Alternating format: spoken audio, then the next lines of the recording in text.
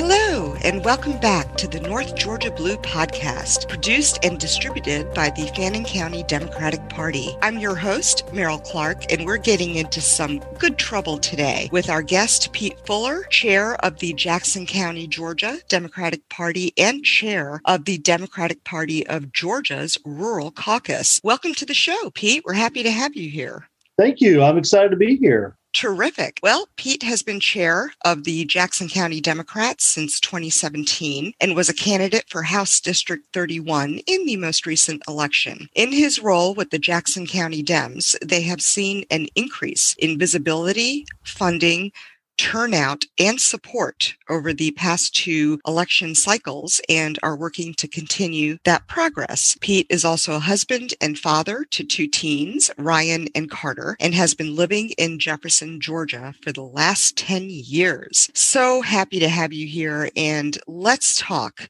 a little bit of general background about you and how you got into politics. Have you always been a Democrat? So on and so forth. Tell me about that. Sure. So I'm originally from rural South Georgia, a little county called Coffee County. If you're in Athens and drive 200 miles south toward the Florida border, you'll end up there. And grew up there, went to high school there, and graduated, went to UGA, and have basically been bumming around the Athens vicinity for the last 20 years since then. We moved to Jefferson here. Yeah, we've been here for a decade. Yeah. I've always been in Georgia. My dad was in the Army for 20 years and moved to Georgia shortly after he retired. But I really got my politics probably from my mother. My grandfather, who I did not get to meet because he passed away before I was born, he was a union organizer in the coal mines of West Virginia in the 30s. Wow. And that affected my mother greatly. I remember her telling me stories about how they had to leave their home in the middle of the night sometimes because of the company goons coming to rough them up or something. There was a lot of threats, and they were actually fighting for their survival in that situation. So just organizing for union causes at that point. And it really puts in perspective what we're dealing with today. I'm not feeling threatened or anything like that, but people have had to fight for these freedoms that we have and these things like the 40-hour work week and benefits and health and safety issues in the workplace. Sure, that's great. So a strong Democratic background there, I'm assuming, which is wonderful. So how did you get involved in politics? What's your story? I think like a lot of people, I was a fan of politics for a lot of years. I would follow it, watch the news a lot, but there was never really any involvement other than just going to vote if I remembered to, if that makes sense. Sure. And basically, I think one of the good things that our former president did for us is get a lot of people off their couch. I realized that yelling at the television really wasn't doing a lot to make it better in the area. You know? Except to make us feel better and vent. Yeah, and even then, it was, I can remember driving around with WSB on and yelling at Neil Boortz and yelling at whoever was on there. That was the wasted energy I had for years. And so after that 2016 election, I searched out the local party here in the county and started going to a couple meetings. And I'm sure anybody that's working in local politics here knows if you start showing up to meetings repeatedly, you end up getting jobs. Right. And that's where quickly I went up the ladder in the local party here before the year was out, I'd become chair. And it's not hard. It's not hard. No. And the local party here we're a county that's been voting Republican for about 20 years now. Actually, the Democratic Party here in the county shut down in the 90s and then was restarted by a group of hardworking folks that are the elders of my party now. I consider them. They're great friends as well at this point, but they restarted it in 2008 to help with the Obama campaign at that time. Okay. And it's funny because I've still got the records from the old 90s party, and it's a lot of names that you recognize in this area. Wow. That all just swapped parties at that point and shuttered the doors. Fantastic. But I got involved then, and that's where we're at now. Well, terrific. So that's a nice dovetail into my next question. Tell me more about Jackson County in general, your trends and growth. You also wanted to talk about the SK plant, democratic changes, and of course your proximity to Gwinnett, Clark, and Hall counties, which places you in a unique growth spot. So tell me more about that, if you can elaborate. Yeah, so Jackson County, if you start out in Midtown Atlanta and head north up 85, you'll be in Jackson County in about an hour. We're right along that growth corridor around 85, and we've grown exponentially over the last 10, 15 years. We've had something like 20 or 30,000 people move into the area just in that amount of time. Wow, that's impressive. Yeah. So we border Gwinnett, and we've seen how quickly Gwinnett has moved. between in the last 8 years, they've went from a 60-40 Republican county to a 60-40 Democrat. And that's been all related to their demographic changes and population changes. So I'm really hoping, and because we're going to have the growth here, and part of it, I love the rural feel to the area, and I hope that we can find a way to, and that's something I'm passionate about, is finding a way to zone and plan in this area to maintain that and learn from the mistakes of some of our fellow counties that have gone through this change already. But we're seeing the growth already. Our main towns are Brazelton, Jefferson, and Commerce. Now, right outside of Commerce is the SK battery plant, which is, since that Kia plant over in West Point, this is the largest single manufacturing facility that's been built in the state, I think, ever. There's something like $2 billion that is going into the infrastructure on this, and they're hiring now to go online. That's great for the county. Yeah, something like 2,600 jobs. Now, with that is a lot of growth. There's going to be a lot of people that are coming in to move here to work there, but it's going to change the area, and it's going to bring in folks. And when it comes to the environment, it's got a plus side and minus side, because these are going to be making the batteries for the new F-150s that Ford's putting out that are battery powered. And for the environment, that's great. I do worry a little bit about the manufacturing cost and what that's going to look like when it comes to what it takes to actually manufacture those batteries, what impact that's going to have in the area. But I think overall, it's going to be a good thing. So tell me more about the demographic changes in your county because of all the people moving in, I assume? Yeah. Okay. We are sandwiched between Hall, Gwinnett, Clark, and then Banks over on the other side on the east. Gotcha. Clark County, obviously, with the university is that's this little blue oasis there. Right. And Hall County's been quickly changing as well. And Gwinnett, we just talked about with the changes there. So we're seeing people moving right along that 85 corridor or west side precinct between the Jason Carter election for governor and when Stacey Abrams ran. We saw a 15% bump in what Abrams got in percentage in that west side precinct alone. Now, that is impressive. Yeah. Great. Yeah, and I wish I could take any credit for that at all, but I can't. Just all people coming in, moving over the line from Gwinnett, and just overflowed from that area. That was even before my time doing anything with the party here. But we're reaching out hard to those folks, and we're building a good contact list and in contacts with folks that are moving in. Because we're finding folks that are moving in that are not the good old boys that have been in Jackson County for a long time.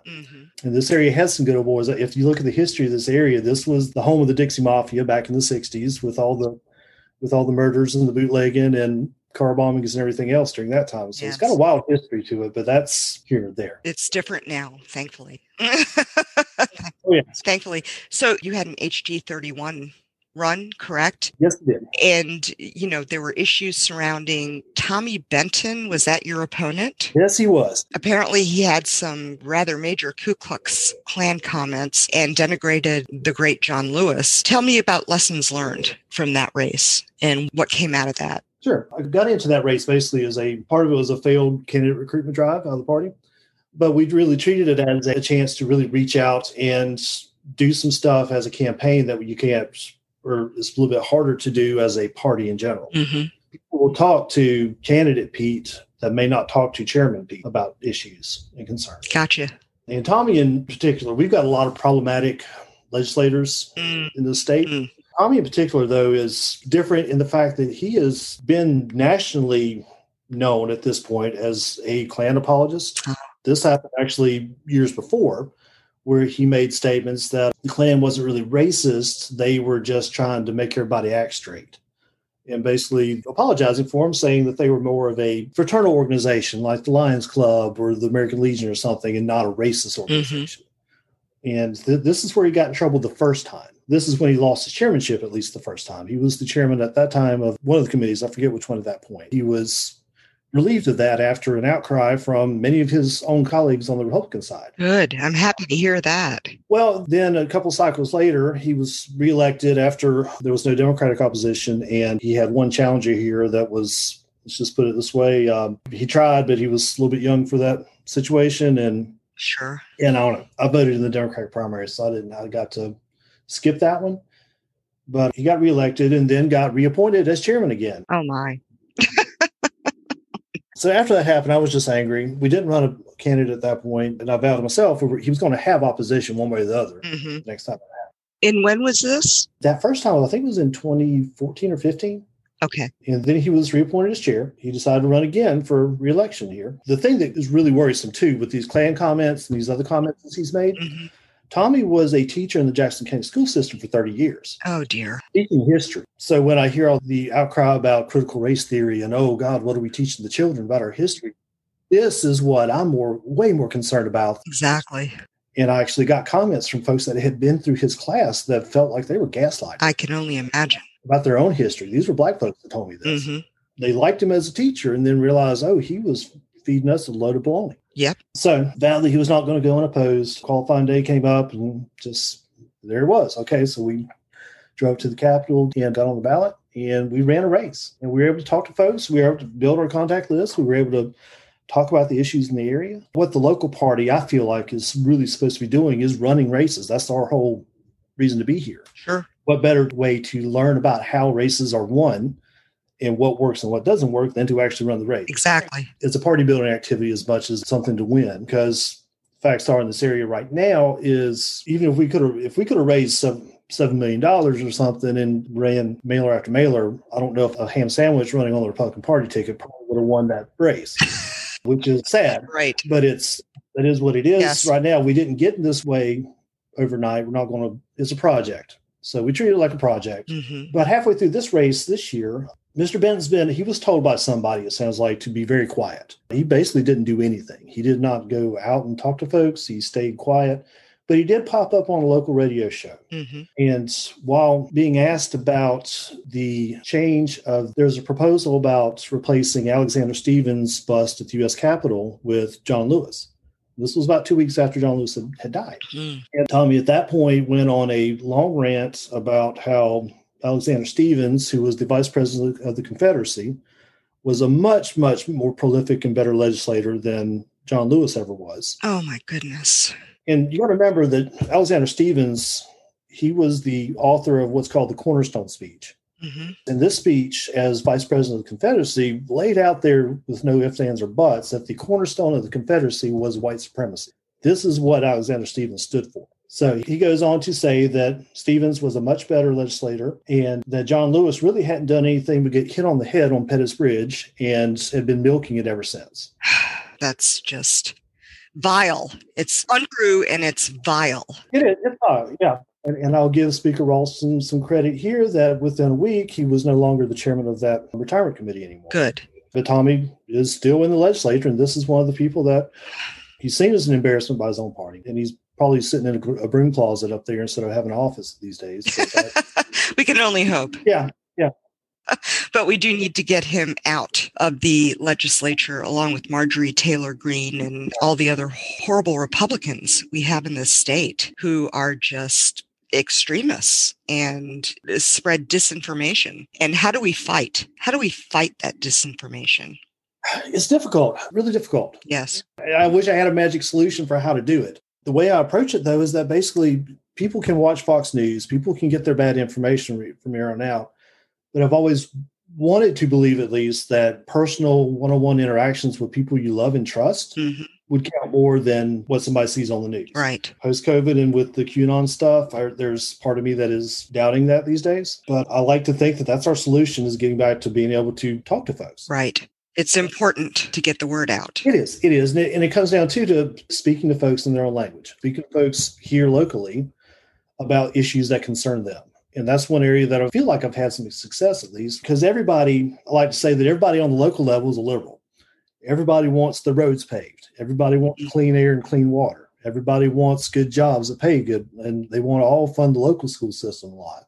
This all gets into when you're funding other stuff that people get all real tight with their money and they rage at the government spending too much. But locally, everybody wants their stuff funded and done well. Of course. And that's where I feel locally here is where we have to start, especially for a party like ours, like the Jackson County Party, that's not been real visible over the years. And that gets into that, just raising visibility in the area.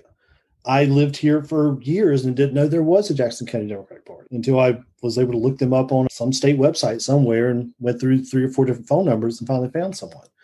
So one of our first steps was really getting visible on the internet, getting a website up there, at least if it just has a phone number and somebody to reach. Sure. And talking to our officials, because what I've also found is a lot of our local officials tend to be some pragmatic Republicans. If they want to get elected, they know that they need to be on a Republican primary ballot. Mm-hmm. A lot of them are not hardcore. They're not all Marjorie Taylor Greene. Thankfully. A lot of them just want stuff to work. and basically talking through issues there and working locally is super important. It really is, all politics being local. And you had also mentioned Hoschton in 2018. Can you talk about that? The mayoral race? Yeah. Right. Yeah, this was in Houston, which is the sister city to Braselton, Georgia. And this is right over on the Gwinnett County line as well, where in 2018 we had an issue where I woke up one morning, the AJC had Houston on the front page of the paper. And Houston is like 1,500 people, mind you. Mm-hmm. And my apologies for mispronouncing the name. Houston was founded by the Hush brothers, who were angry with the Braselton brothers, I believe. So you got these two towns are like right there next to each other. They literally share the same water lines, I think. The Hatfields and the McCoys? Yeah. Basically? Okay. Yeah. But anyway, the whistleblower maintained that they were hiring a city manager. In this position, they had 4 finalists that their resumes were given to the rest of the council. The council reviewed them, but then one of the resumes disappeared when it came back up for review. That's strange. Yeah. And when questioned why that was, the mayor told the other council folks that he was Black and she didn't think the Houston was ready for a Black city administrator. Oh, no. And I credit the folks that were there because it would have been very easy to just kind of go, oh, that's horrible, but then I don't want to deal with it and just let it go. They didn't do that. They actually got this information out. And this began a cycle of folks showing up to the city council meetings for a full year, packed room. Excellent. Demanding something to happen. Mm-hmm. One of the other councilmen who was a ally of the mayor, when asked, I don't know why, nobody to this day knows why he told the reporter this, but he's just decided to give all of his views about interracial marriage and how seeing an interracial couple just made his blood boil.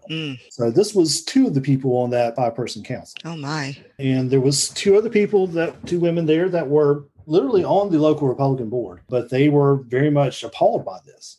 And it became a situation where we were able to, me personally, really, but as a member of the party, we started showing up at these meetings. And this gets into where all politics is local, and it makes for some strange bedfellows sometimes. Yes, it does. When it became obvious that the mayor was not going to resign, she just wanted to go ahead and stay there and was going to wait it out, we started looking for ways to deal with this. And I will credit the state party lawyers on this. They gave us the idea that, is there an ethics area of the city charter? And we started looking at that. And this was Sarah Gazal, who actually ran for House last year, but she at the time was voter protection director at the state. Mm-hmm. And she put us onto this. And I actually partnered with the then Republican chair at the time, who was a notary public.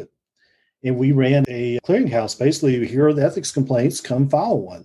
And we had 60 people come up there and file an ethics complaint against both the mayor and the councilperson for embarrassing the city, basically, which was against their charter. Mm-hmm. And also for not appointing people to the ethics board that's supposed to review these complaints. Of course not. Not surprised at all. Yeah. So we had these on books, and we ended up partnering with some other folks, and it is incredibly hard to recall a elected official in the state. Yes. We had to get petitions of half the registered voters at that time who were registered when the people were elected. Mm-hmm. Then you have to take these before a judge to see if your grounds for recall have merit. The judge can just say, no, they don't, and forget it. And then you have to go back and get another round of signatures. That's the process to get somebody recalled, which is why it's rarely done in the state. It's just not. Yeah. But there are a group of us, and these involves Democrats, Republicans, sure, people that just saw the hateful comments that were made by the mayor and the councilman and did not want that to reflect their town. And we partnered there. And I went out, and many of us Democrats went out with people that identify as Republicans, and we got signatures for these things. We got the signatures done. We went before the judge. We got the recall approved. And the statements originally came in the paper in March of that year, I believe. And we were finally able to force the resignation in December of that year. Congratulations. That's fantastic. Yeah, when it became obvious that they were going to get recalled out. And we got 2 folks put on that council that are tremendous young men. And they are doing a good job there. I am so happy to hear it. And I wish that would happen more often. But I do understand it's an onerous process. So it would take a bit of time and dedication as well. So I wanted to talk to you, being in the 9th District, which is largely rural, as we know. Mm-hmm. We spoke with Holly McCormick, who's running against MTG in her district, 14th district, I believe. And Holly spoke about her rural revival plan, which is all about getting the towns and cities revitalized, bringing in rural broadband, which is so important right now, and just really promoting the more rural candidates and counties. Tell us about the Rural Council in your role as chair of the Democratic Party of Georgia's Rural Caucus. Tell us about the role of Democrats in rural areas, how we need to learn to message and communicate, and why it's so difficult but necessary. Of course. And I listened to that interview earlier today. It was very good. I liked that a lot. Thank you. She's terrific. She's absolutely right about broadband. Yes. That's been an issue here in my county. And we saw last year that broadband is not a luxury anymore. This is a utility just like electricity and phone service at this point. Mm-hmm. It shouldn't be treated any different in my mind. And the fact we're just a step over dial-up at this point in so many areas. Mm-hmm. That was something that came out a lot in my area. It's gotten a little bit better, but I live in downtown Jefferson. Okay. Fairly new area. There are places that right around my county that they're not even meeting the minimum standard that the FCC puts out there for what broadband is.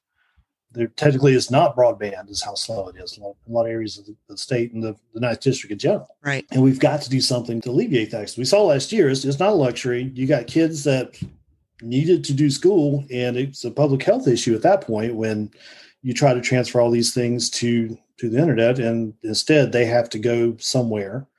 Or that was a big rationale for a lot of schools opening when it may not have been the wisest choice at that point, because they just were going to have too many kids that they were going to lose because their parents didn't have internet. Exactly. And she mentioned Chattanooga as well. And Chattanooga is a very interesting case because it's a municipal broadband system.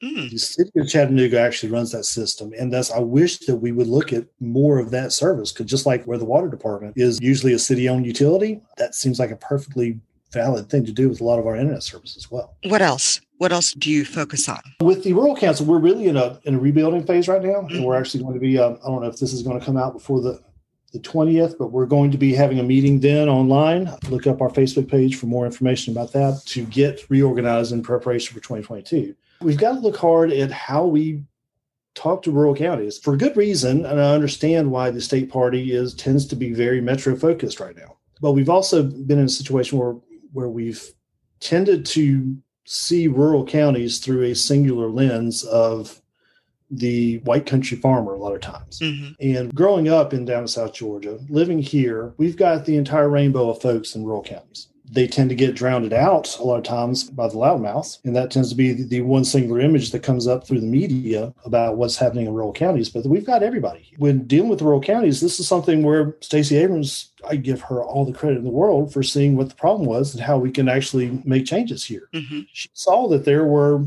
a lot of folks that had been cut out of the system that were not participating because of decades of being told that they shouldn't. Right. And that's something we've got to continue, because there's still people in our rural counties that aren't registered, don't see any reason to be registered, don't see any reason why they should care one whit about what the state or local government's doing, because they don't see any benefit to them. Right. Because we've had conservatives in governments here for even Democrats or Republicans, it's been conservatives over the last 40 years here that have not been doing public services well, in my mind. So, yeah, they're not seeing any benefit to government, so they don't see any reason to participate in government. And that certainly benefits the Republicans. There's no doubt. Yes. So how do we get the vote out in rural Georgia? How do we get more people involved and active in the process? I wish I had the magic bullet for this, but we're going to try. The key is, first of all, visibility. We've got to quit being afraid to be Democrats in our areas. I know myself, I was very quiet for years sitting here in Jefferson because I was literally the only liberal I knew in the area.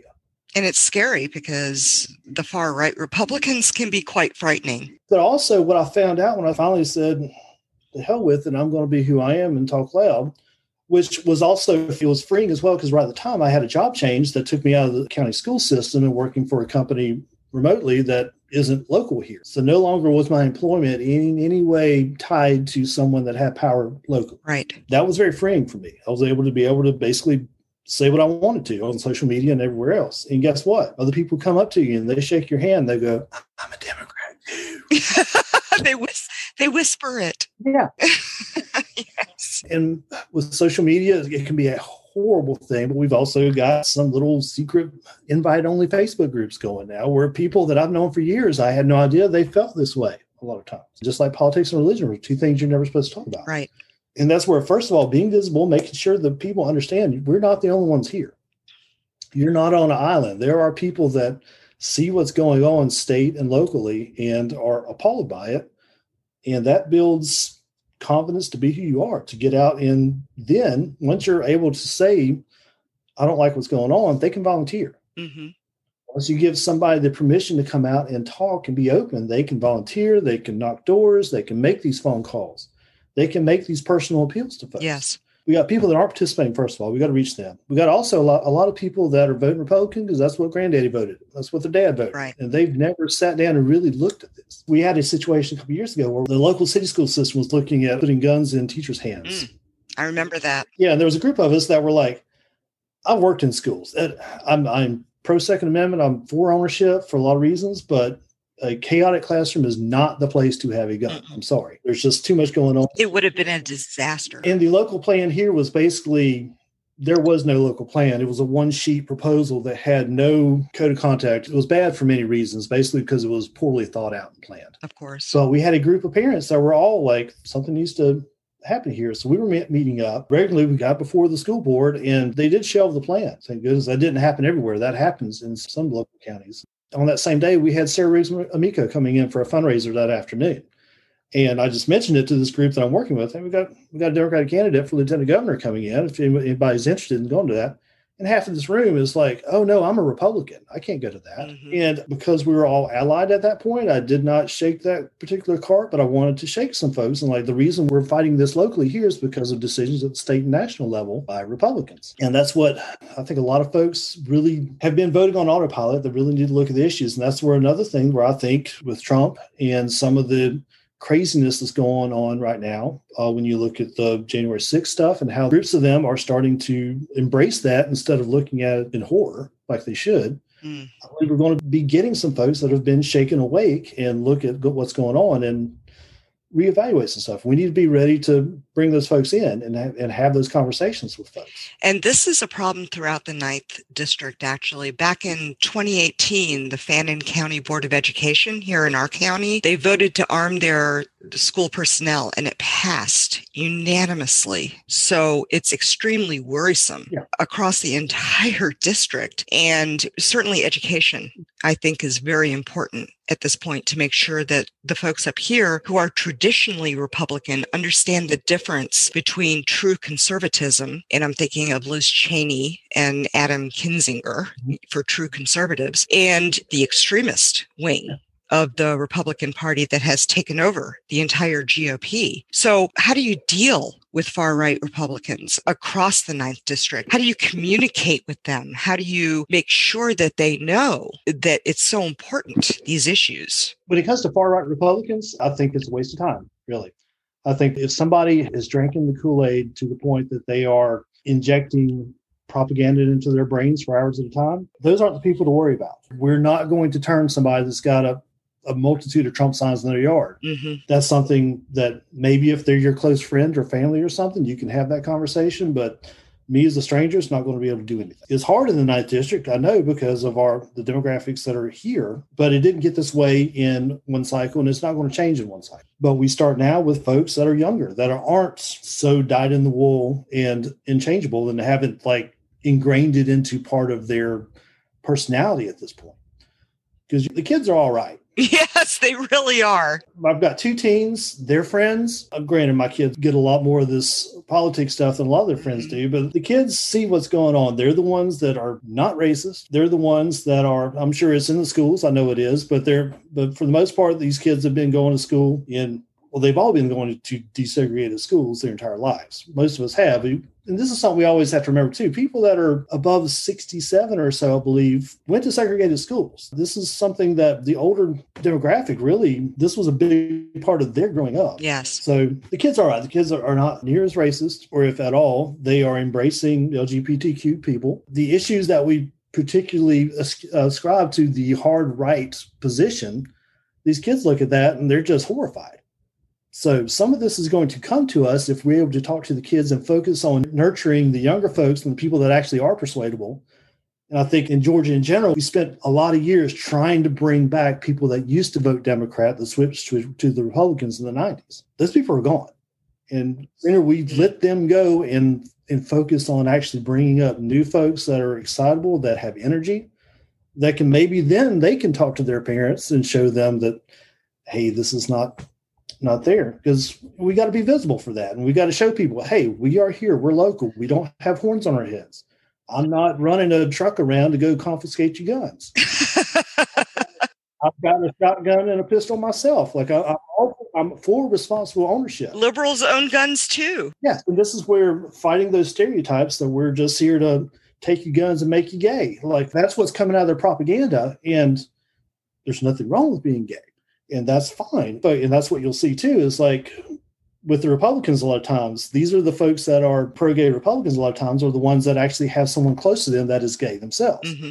And this is part of the conservative mindset. And this is my little theory that basically, unless it happens to someone, if you're a hardcore conservative, unless it happens to you, it's not a problem. I say that all the time. And that's where we've got to be visible and show them that we're in your circle. We're close to you. And this is not who we are. Yes, we're for responsible ownership. And this is where everybody, I think more Republicans agree with this than not, even though they proclaim the Second Amendment is holy, but yet they don't want a crazy guy to have a gun. I don't know. Andrew Clyde might not agree with you on that, but he is. Well, Andrew Clyde was making money from selling guns to crazy people. Mm-hmm. He's got a motive to want those crazy people because they go buy more and more and more. Exactly. Yeah. So getting younger folks involved, how is that going for you in Jefferson County? How's that working out? There's a lot of advantages to being close to Athens for being in Jackson County. Reaching out to the youth folks is not one of them, because most of our young folks that are in that demographic, if they want to participate in Democratic stuff, Tim Denson down at Athens gets them a lot of times. Yeah. Because they're 15 minutes down 85. And it's a lot more fun doing stuff with the college folks. And we don't have a college here either. So a lot of the folks that would normally be active in politics tend to go off to college, and they're not right here. And that's where I have in UNG up in North Georgia's. I think Melissa Plank came out of UNG. She did. Started politics doing there in college. Mm-hmm. My good friend Jamie Mitchum, who's our treasurer, he's been at UNG for a while. That's a great benefit to them. So we've been working out. We've been trying to. COVID actually put a hitch in our plans last year to work on getting political clubs into the local high schools here. We were having preliminary talks with the local school systems, and those were going well. We would have to go in partnered with the Republicans, I think. And basically having visibility in the high schools is important. Mm-hmm. One of the former chairs of the local Republican Party here was the same one that I partnered with in Houston, who got ran out. I forgot to leave that part out. She got ran out of the party for partnering with me on that. But me and her had done talks in the school systems with the AP classes about what it means to be a Democrat or a local political party person. That's a terrific idea. That should be done everywhere, across the state. And it gave me a lot of hope that the kids are all right there, because they had much better questions than a lot of the adults I deal with. Much, much better questions. And they were willing to have good, honest, hard discussions. They didn't always agree with me, but we had good discussions in those sessions. That's good to know. That gives me hope. Yeah. And that's where, as we come out of COVID and are actually we're having our second in-person meeting this week after a year of not. So I'm hoping we can refocus on that and get that going again. Right. And I know a lot of Democrats, well, I wouldn't say a lot, a few of the Democrats that I know up here are afraid of speaking out because they're worried about repercussions with their jobs and their lives and their kids and everything else. How do we address that? And that's right. I think I said before, I'm very privileged to be able to do that and work for a company that's based out of state that doesn't care that I'm a Democrat. Right. But a lot of folks aren't in that position. And that's the difficult thing. I give folks leeway very much on that. Something else we started after I became chair was having little booths at the local festivals around.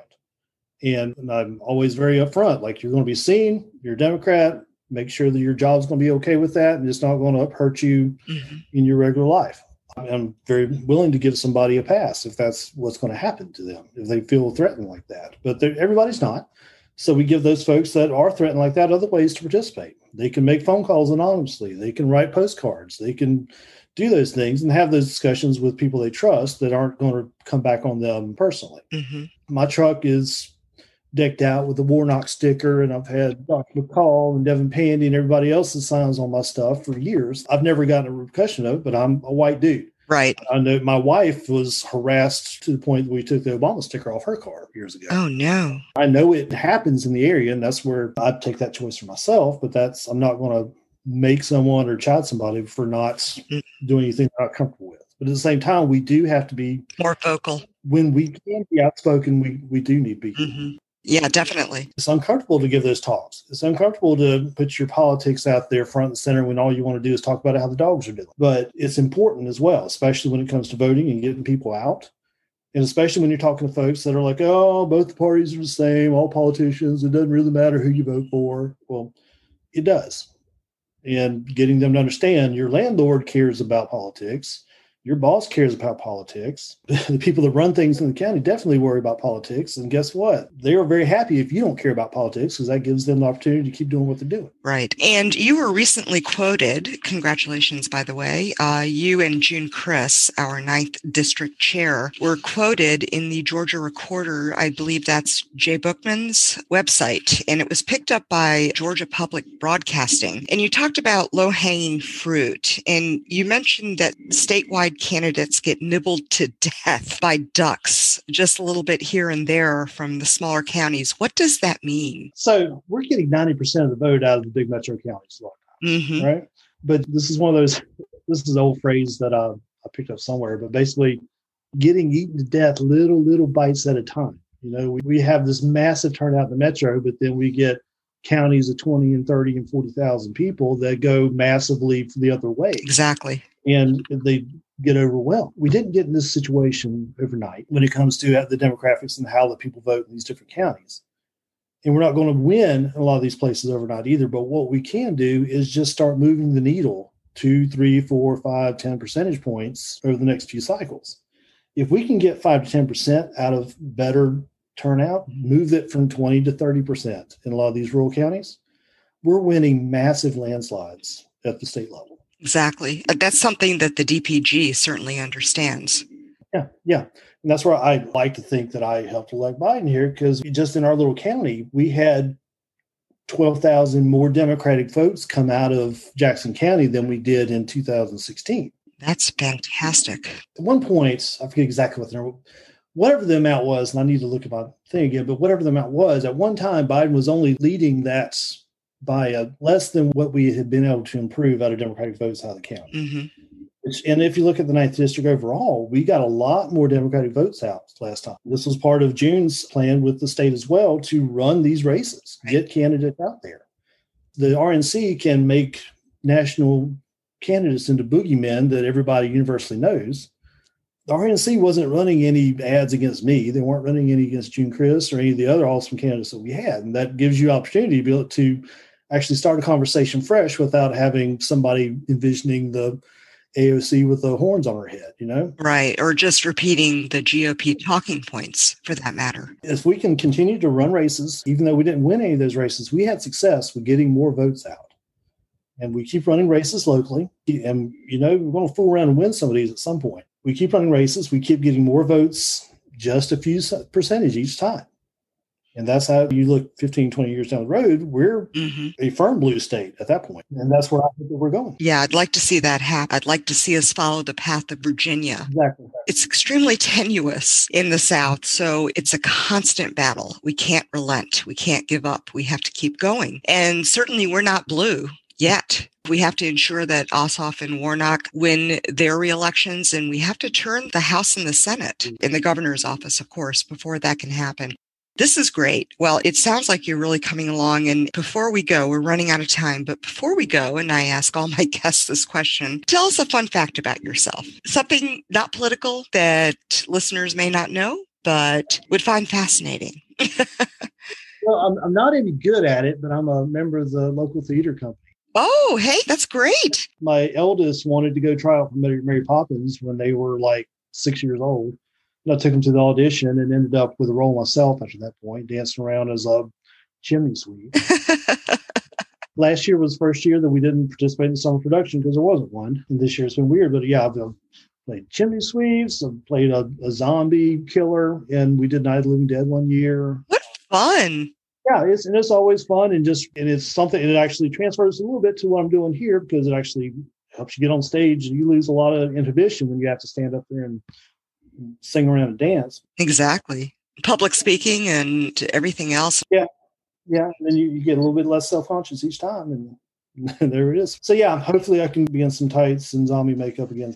I must ask, is there any video of your performances? Because I would love to see that. Absolutely none. Oh, come on. Absolutely none. There are strict prohibitions about taking the theater. Well, I'll just have to come up there for a show then. We are having a small production that I'm not actually, it's an all-female production this time. There's only about 3 or 4 folks going on stage this weekend. So if you happen to find yourself in Jefferson, show up. You bet. Well, thank you, Pete, for joining us today and sharing more about your crucial work to maintain our democracy. I'm Meryl Clark, and on behalf of our team, I'd like to thank everyone for listening to the North Georgia Blue podcast. We hope you'll listen next time when our special guest will be Michael Ford, chair of the Hall County, Georgia Democratic Party. To learn more about the Fannin County Democrats and the work we're doing, visit us online at FanninCountyGeorgiaDemocrats.com. And you know, Pete, I forgot to ask you for your email and website for folks interested in your county willing to donate or volunteer. Can you share that with us? Absolutely. The website is JCDCGA, Jackson County Democratic Committee, Georgia.org.